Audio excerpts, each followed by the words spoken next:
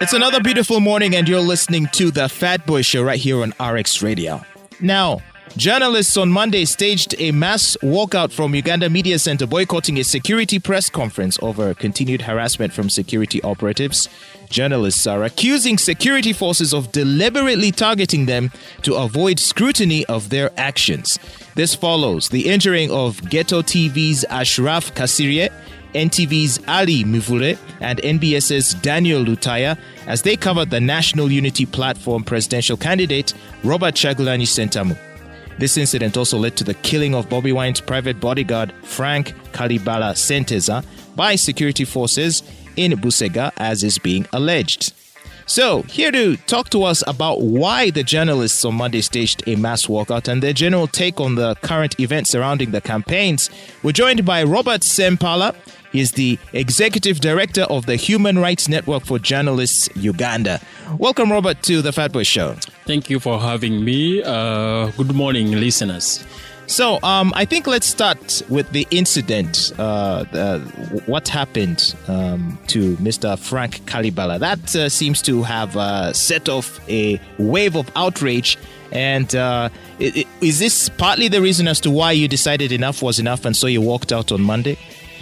Actually, that was one of the aftermaths of what had happened in Masaka, because the trigger was the deliberate hitting of a substance on Ashraf Kasirye's head, making him unconscious, and then blood oozing out of his head. Yes. Actually, most people thought he had lost life. Actually, because the story we were hearing is that he had been shot in the head, which a lot of people were wondering how would someone survive that. It seemed like he was a gone case, but I'm hearing that he's recovering.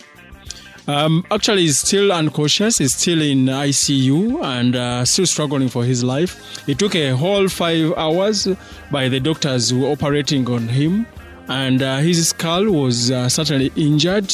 So we are not sure what it's going to be like, how long it's going to take him to get out of there, whether he's going to get out on his feet or something else. We're only on our knees praying for his life.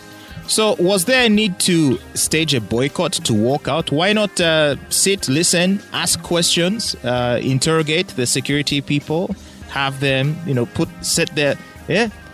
fire to their feet and have them explain the action so that you could then engage from that level? What do you accomplish by walking out?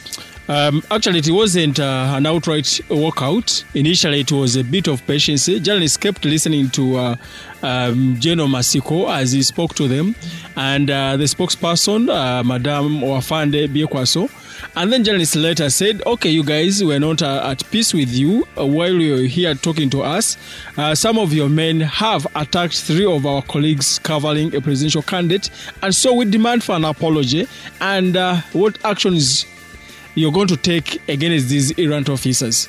And then General Masiko went on the defensive to accuse the journalists of being partisan and patriotic, and all those they were trading accusations now between themselves. Okay, and that triggered now a kind of violent reaction from the journalists to say, we are storming out, we can't cover you, we can't stand you, you're so insensitive, and all those things. Okay. Then all they wanted is a simple courtesy of an apology, which was not asking for too much, given the fact that this was not the first time that men in uniform were attacking journalists in the line of duty. It happened in Luka, in Jinja, it has happened in Gulu, it has happened in several places. Okay, so the refusal on their part to acknowledge their wrongdoing, to apologize for it, and also to bring to justice the perpetrators, these are the issues as journalists you have with the security forces, which is why you felt the need to express your discontent and disappointment by walking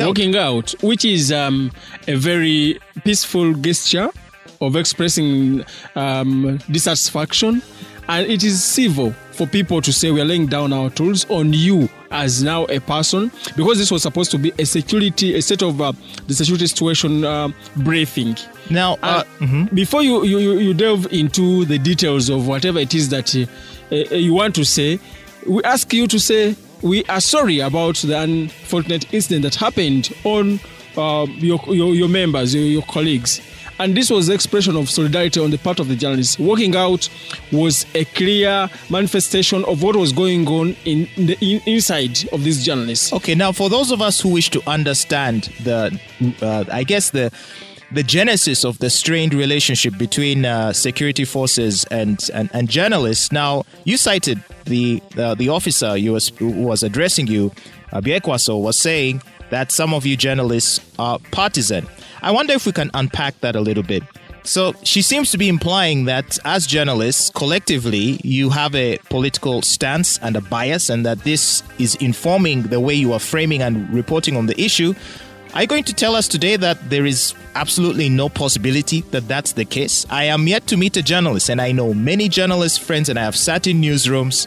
I am yet to meet a journalist who is not explicitly against this government. Now, they are entitled to hold that position, absolutely. If they prefer a different political paradigm, that's awesome. But surely, why is this not acknowledged? And then doesn't it lend legitimacy to the argument that sometimes journalists may be acting in a partisan manner to portray events in a certain way, perhaps being quick to condemn rather than to be patient as investigations proceed? There seems to be a quick rush to judgment to condemn security forces, while at the same time not equally examining actions of opposition figures. Not to say that there must therefore be something wrong on the other side, but there doesn't even seem to be an attempt to question the other side. And that makes the people in the government think, yeah, you guys are against us. So why shouldn't we be against you? Or why should we care that you feel that we're against you? Yeah. In the first place, let me say that the army is supposed to be extremely apolitical. The army is not supposed to participate in partisan politics. True. So anything that portrays them as such is a breach of the UPDF Code of Conduct to start with. But also, I hate that narrative of a blanket accusation of all journalists being partisan.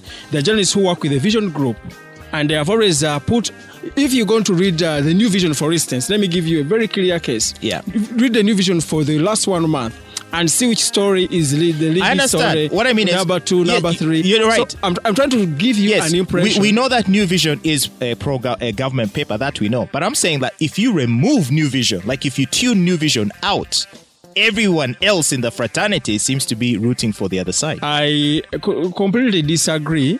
But the lawyers say who he alleges must prove. Yes. So we are yet to have a clear breakdown of who is partisan and what constitutes journalists being partisan or against what is going on. So for example, one of the you're not going to give me time to explain. You will just a minute. But for example, one of the journalists that was injured is reporting for Ghetto TV. Okay. Now it is a partisan network. You would agree? One of the journalists? One of the journalists. I don't agree. Because what I know, when the political space was opened up, that is liberalization of the media, in 1993, there sprang many media outlets. And the feeling was that there was a multiplicity of ideas. So they all have the same space within which to operate or flourish. So it's not a crime for anyone to crusade for their candidate, because there are those that are crusading for the incumbent, and it is absolutely legal. Yes. And nobody would wish that they are attacked because of a campaign that seeks to promote their individual candidate. No. And so that should be equally accepted when somebody does it for Bobby Wine or Dr. Amriat or Katumba. It's not a crime to do that. I guess and as such, the police has no mandate, or the army whatsoever in the constitution, to descend on individuals who they think are partisan and beating them. I would agree. I think there should be no. You get my point. I get you. There should be no attack. Not just fake journalists, and the army is absolutely wrong to just come to the microphone to say you are partisan, and so the justification for beating. No. I don't think. I think. Okay, so what's getting lost in all this is not, I think, the violence against journalists, but I think that should be condemned in any instance where it can be established that there was direct violence against journalists by security. I think I'm more trying to understand the root of the nature of the strained relationship, because I don't think this started today or yesterday. Yeah. It has been an ongoing strained relationship over the years. And I'm saying, just for example, when we look at the case of Bobby Wine's bodyguard who unfortunately lost his life. So we're hearing from the Bobi Wine side that he was run over by a military vehicle, and the security are saying he actually fell off the car that was moving.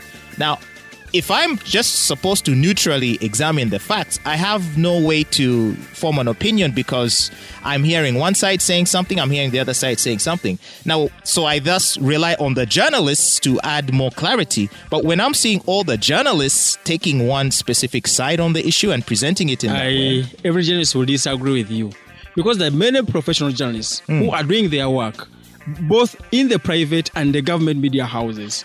And that has been demonstrated over time. Actually, even the president, when he comes out sometimes to complain about journalists, he's not talking about everyone.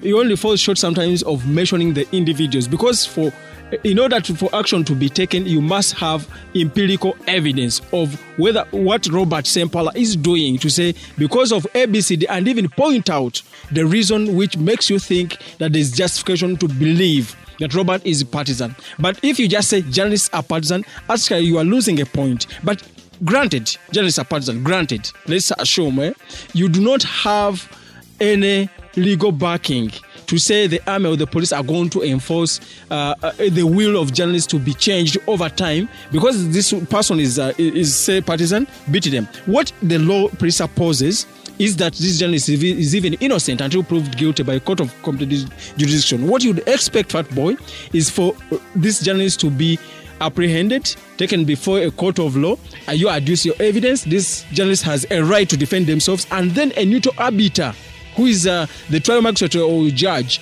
will say this is proven beyond any reasonable doubt, and then convicts. Upon conviction, a sentence will be passed, and this journalist is supposed to serve a sentence that is now lawful.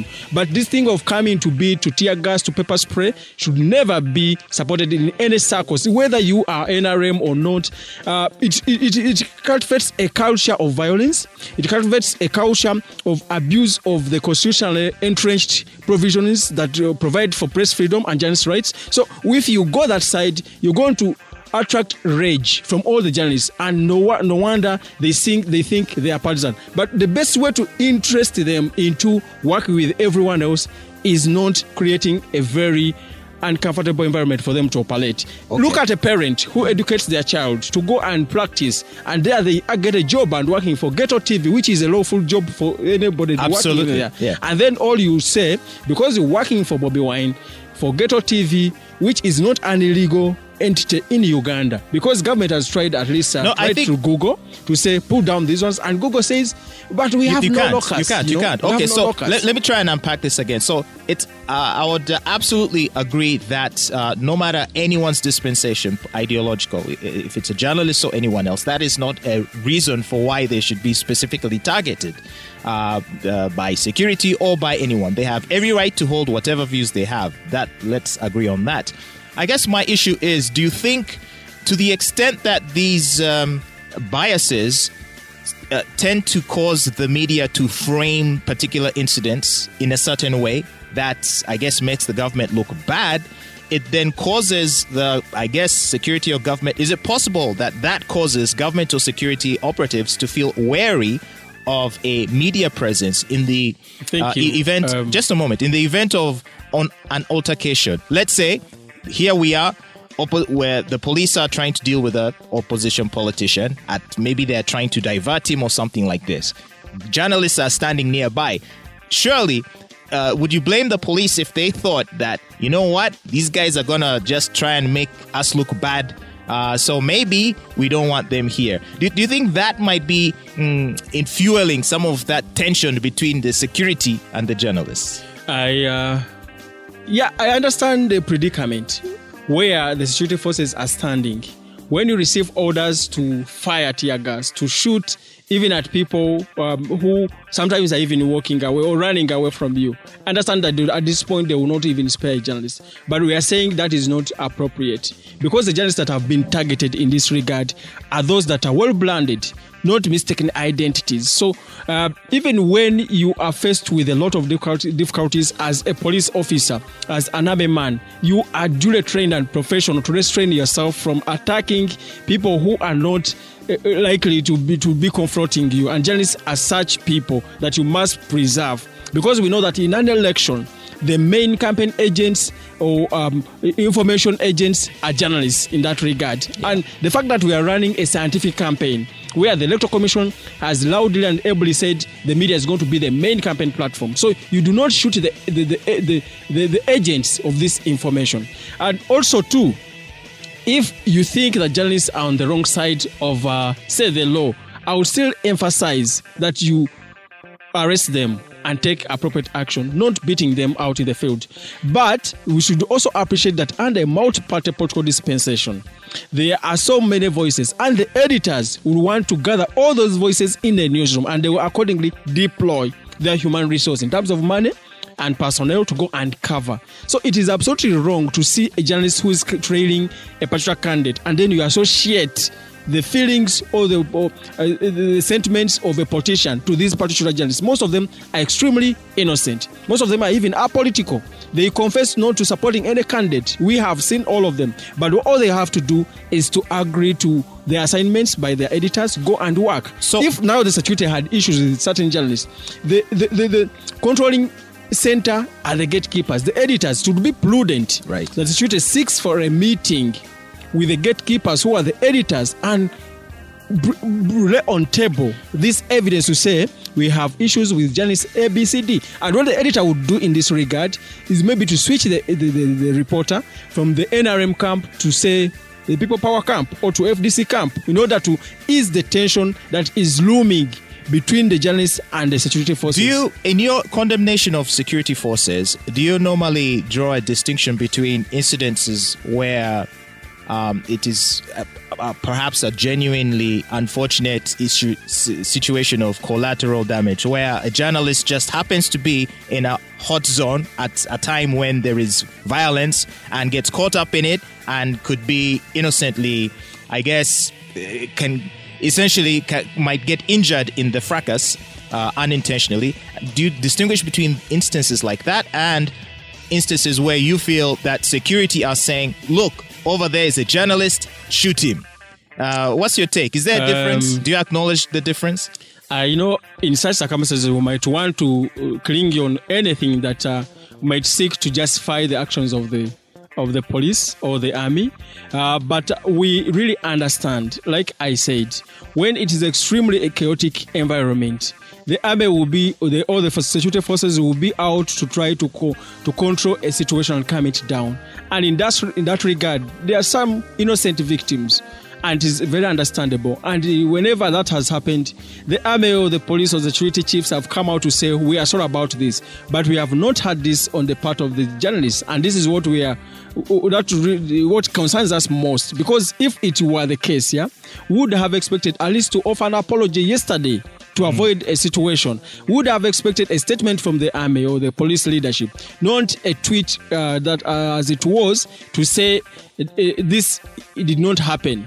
Let so and so bring evidence. Like the police has said that let Ali Mivule bring evidence. They know very well that Ali Mivule is not an investigating officer. The spokesperson of the police is not one investigating officer. The police has... I'm saying evidence of what happened.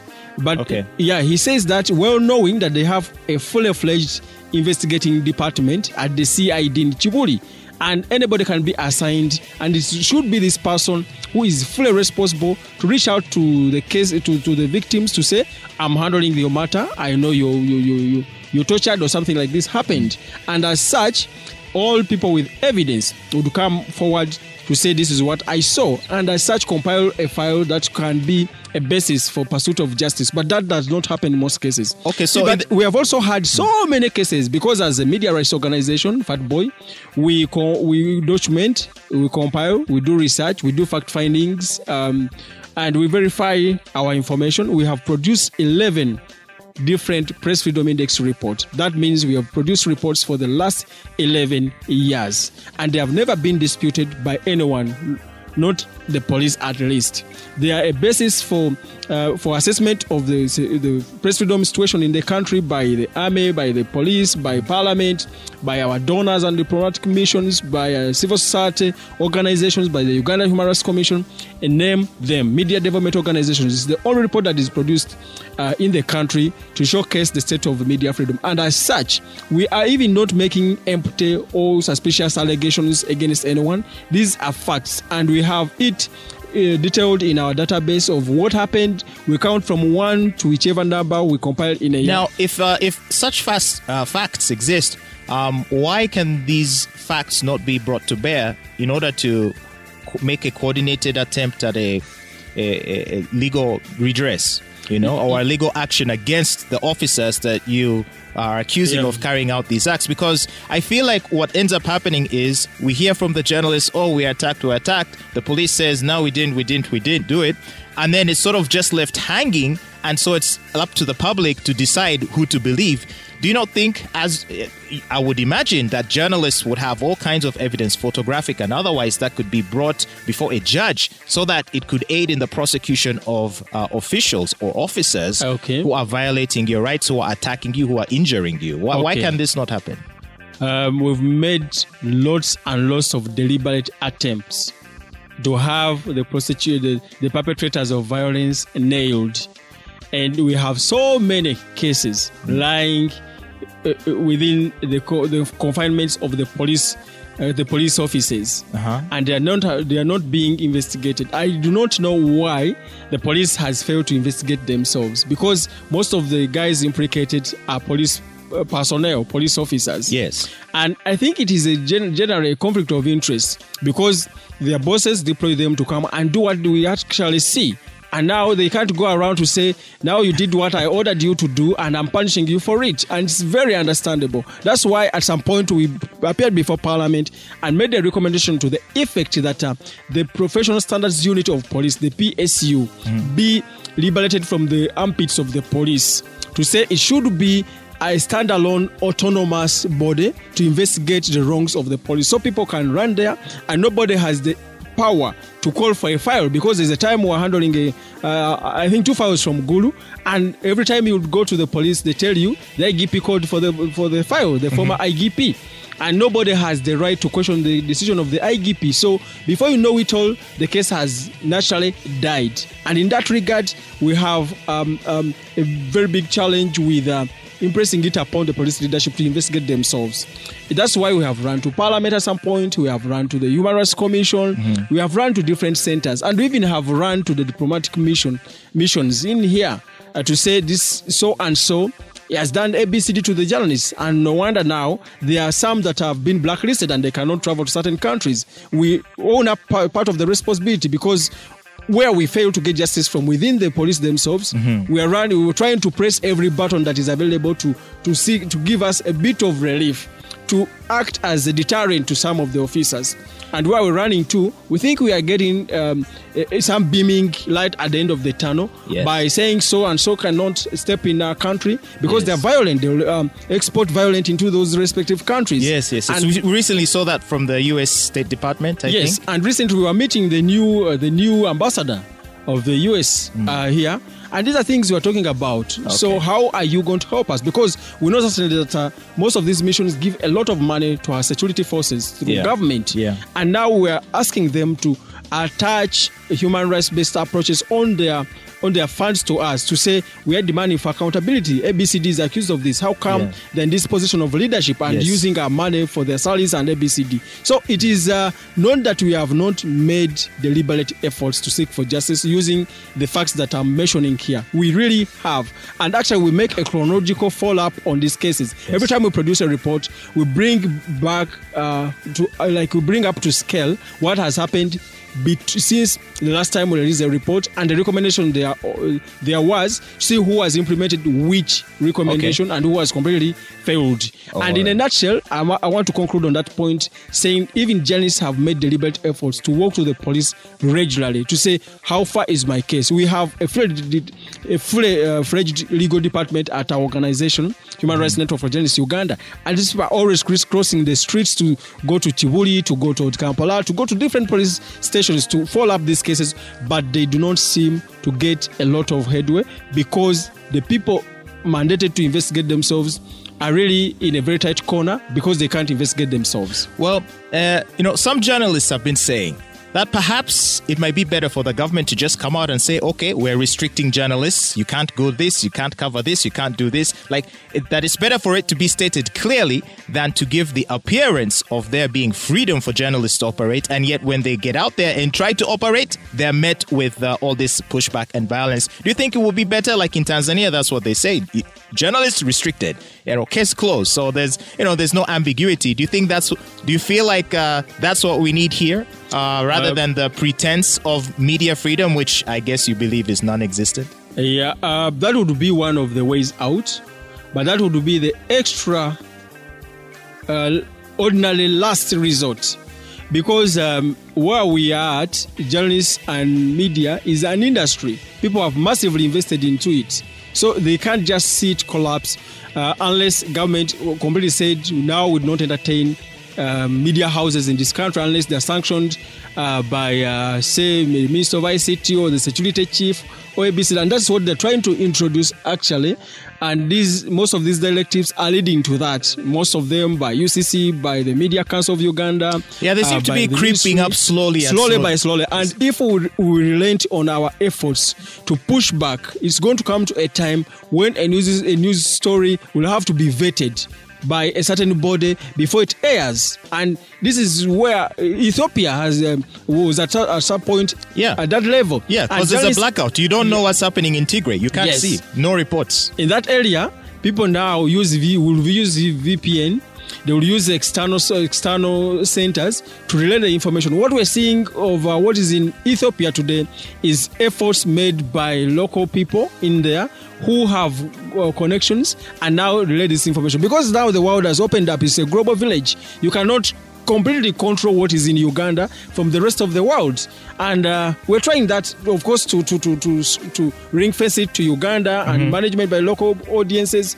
That's why it won't please you to see many journalists being forced out of the country, especially international journalists. And exactly that is what we're talking about here. Though the way it manifests here in our case is a bit diplomatic. It's a pseudo way of saying we do not want this, but we want it. So somebody gives you, before you know it, they have taken away. So it is until we realize and all stood up to say, this is our space, and we jealously guard and protect it collectively. Okay. Is there a safe way to do it? So as unfair as it might sound, is there a way to say, okay, maybe if you're a journalist and you want to cover these sorts of events, might it be wise to cover from a distance, perhaps, to use telescopic tools that allow you to capture what's happening, but not from too close to the action? Because I can understand as a journalist, you want the hot scoop. You want to be right there because, your news editor back at the station is going to be very happy with you. The ratings will be great. So you want to be as close to it as possible. Would it help then to say, hey, maybe in the interest of safety, stay a bit back? Just so that you're not caught up in anything. Yes. Is that a fair suggestion or not? It is extremely fair. And we carry out empowerment outreaches. That is building capacities of journalists. And one of the areas that we have high competencies in is safety and security of journalists. And we have given them very typical examples where the best pictures have been taken by people who keep a distance, not the people who are in the thick of the chaos. So we encourage journalists to at least maintain a sizable distance from harm's way, so that whatever happens, maybe there's a tear gas canister, you do not lose your hands or your legs because you want to shoot a picture. Yet you can equally get the same when you stand at distance. And always impresses upon journalists to make very timely and prompt decisions on their safety. There's this notion of saying no story is worth your life. And that talk must be walked by every journalist. You do not come back to say, I lost my hand and here is the story. Everybody will say sorry, but then your hand is gone. So we are telling them, keep a distance that is seemingly safe for you. Run away if you must run. Take cover if you must. And at the end of the day, come back to tell a story. And the hero is a person who comes back to tell a story, not one who is brought in the hands and say, this one failed to make it. So you will never hear your story.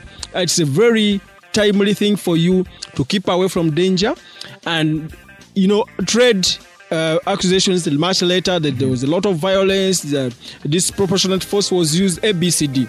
Don't just go to confront the officers, and we always discourage journalists from confronting officers in the line of duty, because all you have is a pen and paper and a microphone. This guy has all the coercive arms of government. They have a baton, they have handcuffs, they have tear gas, pepper spray. They even, in the worst case scenario, can shoot you and you lose a life. So we're telling them that even when you're a journalist, please be very careful about what you say out there. You assert your position as it's my right, but your right will not defend you at the end of the day. So be extremely careful, be very professional, make timely decisions. Even when you stand to the president, when you trapped up in chaos, they cannot guide you. The decision that must be made and then is yours. So we always want journalists to make decisions that secure them to continue doing their work. So I agree with you entirely that some journalists have gone a notch higher to put themselves in risky spots, and that is not acceptable. One time I was talking to one of the editors, the managing editors of one of the key media houses in this country, and the lady said, if I saw my journalists running after this and there's a lot of tear gas, I'd fire them the next day because they're risking their lives. And that's another thing.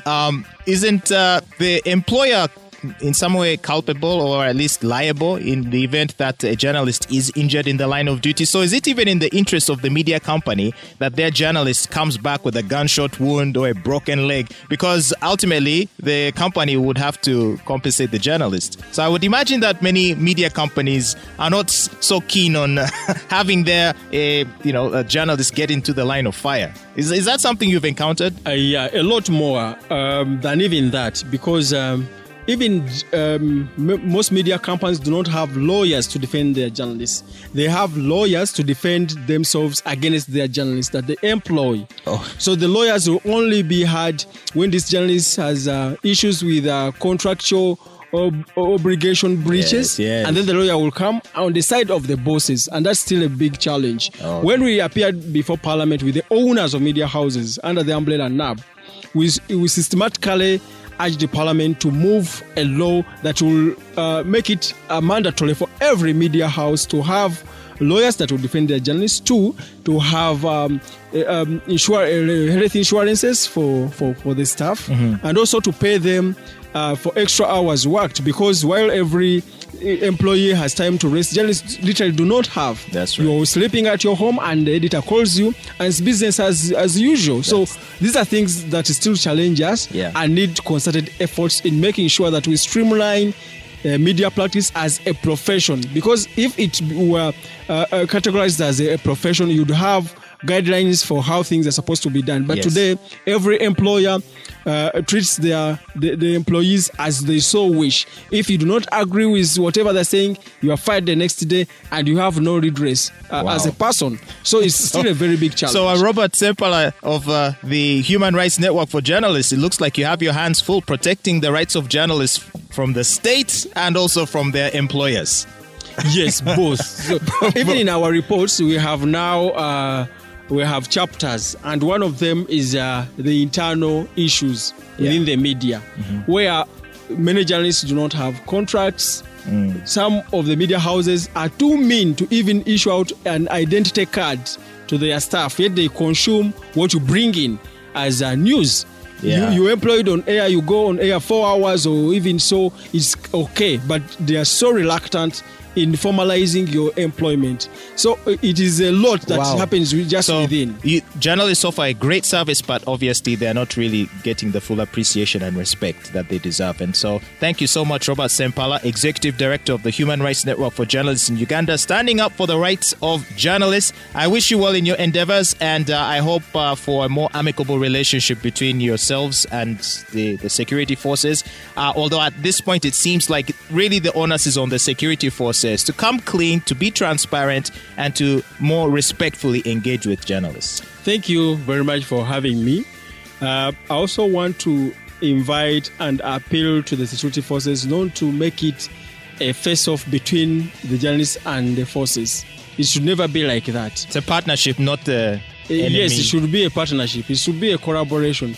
It should not be a marriage of convenience, that when you need journalists to go and amplify your things. Then they are the members of the Fourth Estate and they are our colleagues. And when they go to do things that they seem to have interest in, then you think they are anti-government and they are partisan, they are opposition. That will not build a democracy that is extremely sustainable. So in order to build a democracy, each of the actors must be left to function. One of the key pillars of democracy is the media. And so press freedom must be seen to flourish. And there are many agencies that can help in this work. UCC should be seen to do this work. Yeah. Media Council should be seen to do this work. And the Ministry of ICT should not only be heard to come in to say we are not happy with the media. There should be deliberate efforts to professionalize the media. Give it a spell of time. Don't do it all in a week to say so and so misbehaved and so they should be out. Give the gradual development of the industry time and participate. Actually, we're not even seeing budgets being committed to development of the media in the country. And if anybody knows about that, then they should inform us and show us how they help the media. They are skyrocketing taxes that are really, really strangling many media houses. And media houses have cried out, but who is even listening to them? So there's a lot that we can do to profoundly grow the industry, just like elsewhere it is being done, even in East Africa. Wow. You go to Kenya and you see massive investments in media houses. And even when you look at the quality of work they put out, we really think that we have a lot as best practices to bring down to Uganda. And I want to commend the members of the Fourth Estate, the journalists, who go through thin and thick to be the eyes and ears of the public and do that systematically on a regular or on a daily. So these are, for me, gallant sons and daughters of the country that we forget every day to praise. Like Edube said, they are heroes that we forget to praise every day, the journalists of this world. Yeah. Thank you so much. Robert Sempala, Executive Director of the Human Rights Network for Journalists in Uganda, speaking to us here on the Fat Boy Show. All the best of luck to you. Thank you. Thank you. Thank you so much.